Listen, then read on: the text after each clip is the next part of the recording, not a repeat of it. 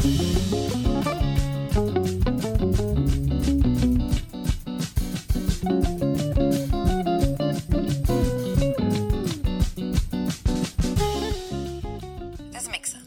doesn't make sense. Let me get one number right.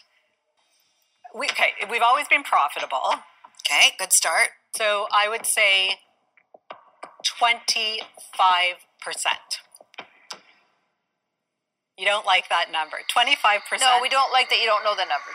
I swear I'm prepared. I really have a problem with math. It's not Amy, that I don't Listen, know the numbers. It's that if you have the right investor, they'll help you with that. That's what it sounded like during Amy Rosen's debut on the CBC show Dragon's Den recently. As you can hear, she got a hard time from the business tycoons.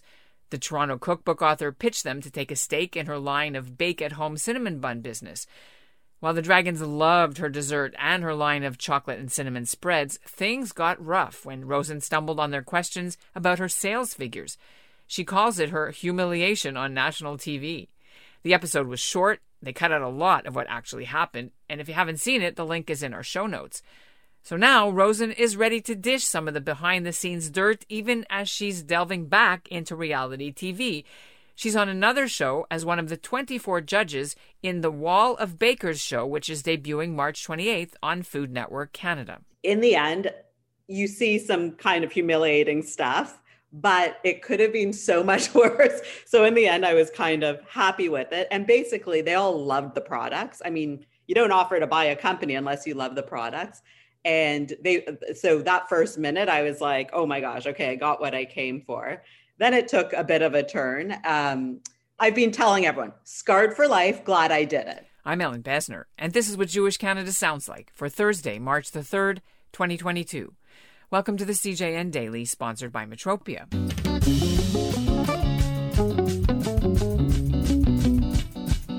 Amy Rosen grew up in a Jewish family in Toronto. Her mom was a dietitian. Her two grandmothers' traditional Ashkenazi recipes set the tone. She got her start in the food world as a journalist. Then she went to Cordon Bleu school. She became a food writer. And 5 cookbooks later, she took the plunge and opened her own cinnamon bun store in Toronto. That morphed into a line of bake-at-home buns and jars of cinnamon bun spreads. Rosen auditioned for Dragon's Den last year and hoped they would help her grow outside of Ontario. And coming up, she'll be here to share what's next after the Dragons fiasco. But first, here's what's making news elsewhere in Canada right now. Hi, I'm Rabbi Spiro of the Anshe Minsk, and this is what Jewish Canada sounds like. A group of Jewish folk dancers from Winnipeg is anxiously watching the situation in Ukraine right now. They're the Chai Folk Ensemble, and in the summer of 2019, they went on tour to perform in Ukraine, together with some local Ukrainian folk dancers from Winnipeg who are members of the Rusalka troupe. The 60 Canadians performed in Kiev and Lviv and Chernowitz and other spots. Their show was called the Hora Hopak Tour, named after the two famous folk dances of each culture. According to Chai's Riva Nippon, those dancers who made that trip are very much affected by what's going on in Ukraine right now and worried about the friends they made there. And join me now from her home in Toronto is Amy Rosen. Thanks so much for being with us on the CJN Daily. Hello, thanks for having me. It's great to meet you. Congratulations on your participation in the Wall of Bakers on the Food Network. When the PR thing, I don't know if you've seen the PR material for this new show, it says Canada's greatest pastry chefs. And then, you're part of that. How does that feel? Yeah. Is that intimidating a bit? Well, it was kind of funny because I was a little surprised to be asked, but then it made sense because there was another food writer there who has a cookbook, and I happen to have this cinnamon bun business. But when you compare me to, because some of my idols were there, right? Like Patrice Demers or Anna Olsen or Christine Cushing or Lynn Crawford, like I'm not one of them. And it was funny because the first couple days I was on set, especially some people from out of town who are also so talented, they were like whispering. And so one of them, a local person who knew who I was more, came up to me. She's like, "So we think you're a spy." I was like, "What do you mean?" She's like, "We think you're writing, an undercover feature about this." I'm like, okay, so insulting on several levels, but I get it, right? Like, so I'm not like good enough to be there as a judge, but then they got it. I knew what everyone was talking about. I could keep up with them, techniques and whatever. Can you talk a bit about how the time frame of it was filmed, a little bit about the process? Yeah, so it was filmed, during one of the lulls of the pandemic. Still lots of protocols in place, but it was July. And it was, I think they had just finished shooting another season of Wall of Chefs. They switched out the logo. So the whole amazing set was there. And a few of the chefs are the same as well. They finished that, took a 2-week break, and then we shot this over, I believe it was 2 or 3 weeks. Everyone's not in every episode. I'm in, I believe, 6 of them. And yeah, I'm a judge, just like the rest of them. If I'm not mistaken, you are not the only Jewish one. There's actually maybe 2 or 3. Joanne Yawlis. Oh yeah, of course. I forgot. Yeah, I was like, who are we talking about? Yes, I love her. Oh my gosh. You would know her famously. She's an amazing baker and instructor now, but still best all-time dessert in Toronto from Scaramouche. She created that coconut cream pie. I want it right now. Right. And I'm not sure if there was another one. Did you meet any other? Joe Notkin. Joe Notkin. That's what I thought, but you never know. So there's 3 out of the 24. So how, if any, Jewish flavor or Jewish informing influence this show that you can say? The contestants came and made what they wanted. We can't tell them what to make or influence any of that. We're just judging what they made.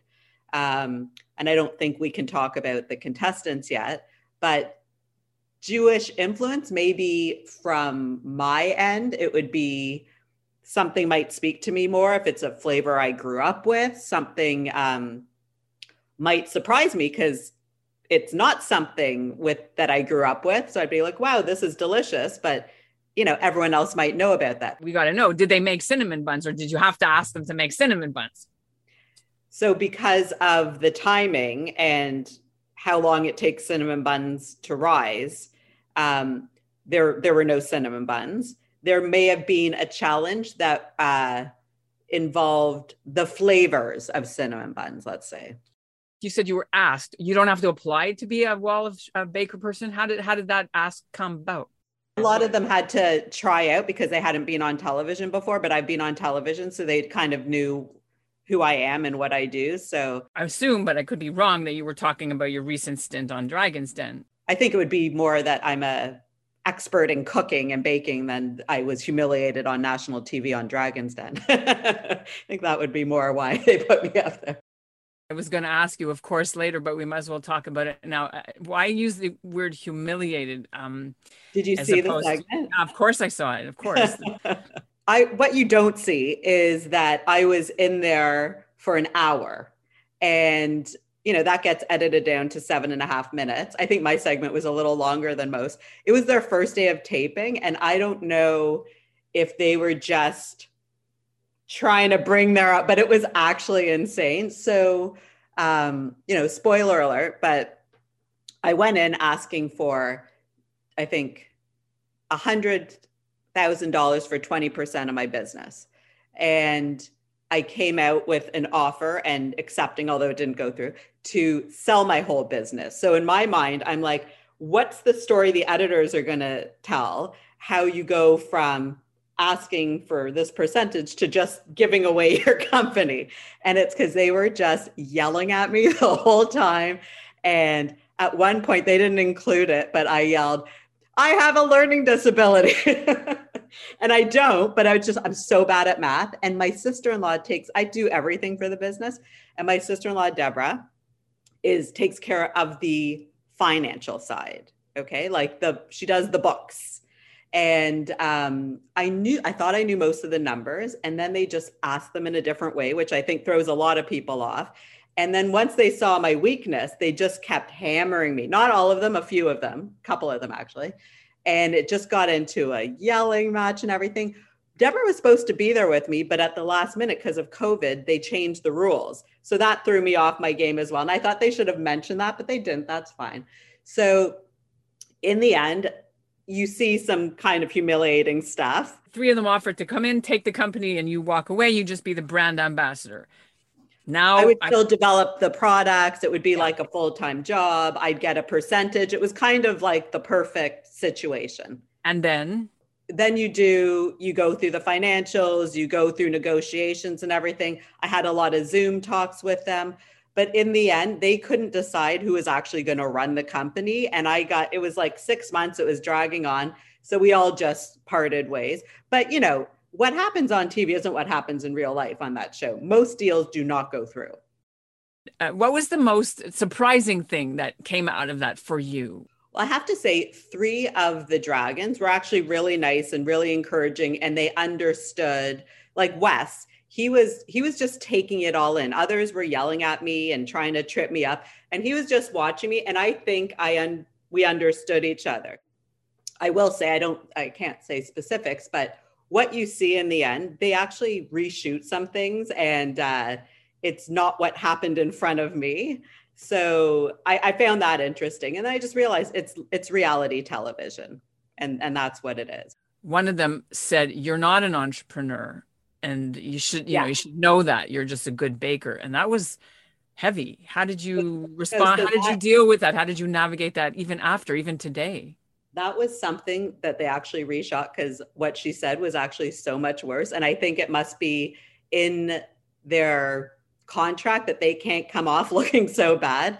So she's someone I yelled back at the time, and they didn't show that. So I felt great about saying, I am too. I built a bakery. I did all of this. So I actually did defend myself, but you don't see that they have to choose what's included or not.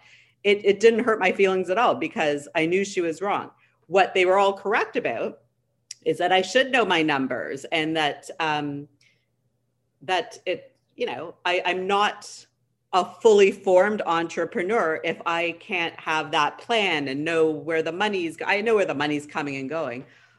I do everything except for that. I don't see any of these money guys doing all the creatives and, creating the recipes and the branding and getting so I kind of resent the fact that the creatives are supposed to know everything, but the money people or the business people, I don't even know what you call it, don't have to be creative. If you think of it, right? It's not really fair. Well, let's talk about that when we talk about some of the women that you mentioned in your latest cookbook that inspired you. Noreen Gillets, for example.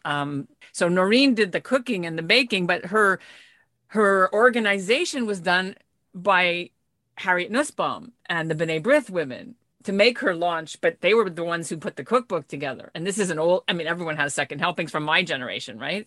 Mine too. Yeah, everyone has it. I see that on your website, or on the website. It says the cinnamon buns are on hold because of other issues until maybe later. Tell us, what's the story with that? So I'm working on, the good thing about Dragon's Den, it gave me the push to take the business to the next level. So I can't announce it yet, but I'm signing on with a big distribution companies to get the products national, because mostly we've been kind of local with the buns and with the 3 spreads. So I'm kind of taking it to the next level, and that'll happen hopefully within the next few months.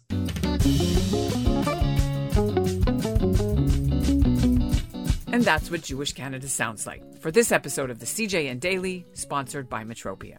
Integrity, community, quality, and customer care. Today's listener shout-out goes to the family of the late Lila Paperman of Montreal. Her funeral was Wednesday. Mrs. Paperman was the matriarch of the Paperman family. They are the main Jewish funeral directors in the city. They have been since her late husband Herbert's grandparents founded the company 100 years ago. Lila Paperman died Monday. She was a fundraiser, a golfer, a philanthropist, and very involved as a volunteer for the Jewish community. And we'll end the episode with this little clip from the Winnipeg Chai Folk Ensemble's recent tour of Ukraine from July of 2019, with everybody dancing and singing at their farewell party.